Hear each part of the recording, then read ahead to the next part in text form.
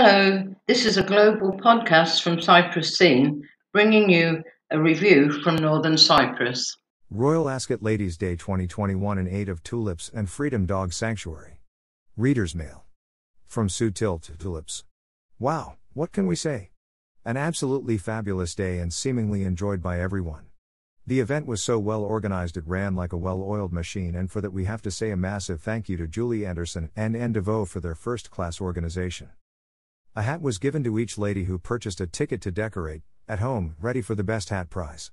It was truly amazing to see how much effort had been put into these hats. All of the hats were winners, but sadly one had to be chosen. Penny Butcher stole the show with her stunning design and won a meal for two at the Eagle's Nest. Second place went to Sue Gardner, with Anne DeVoe taking third place.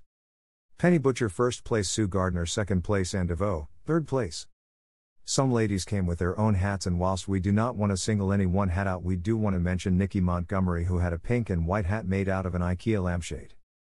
Thank you to everyone who entered into the spirit of the day. You were all great, especially the male dancers.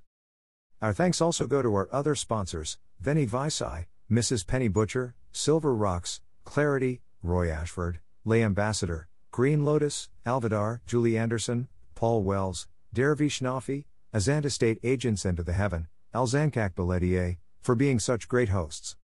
A final thank you to Brian Joyce, who kindly stepped in to take all the wonderful photographs that you can see on our Facebook page.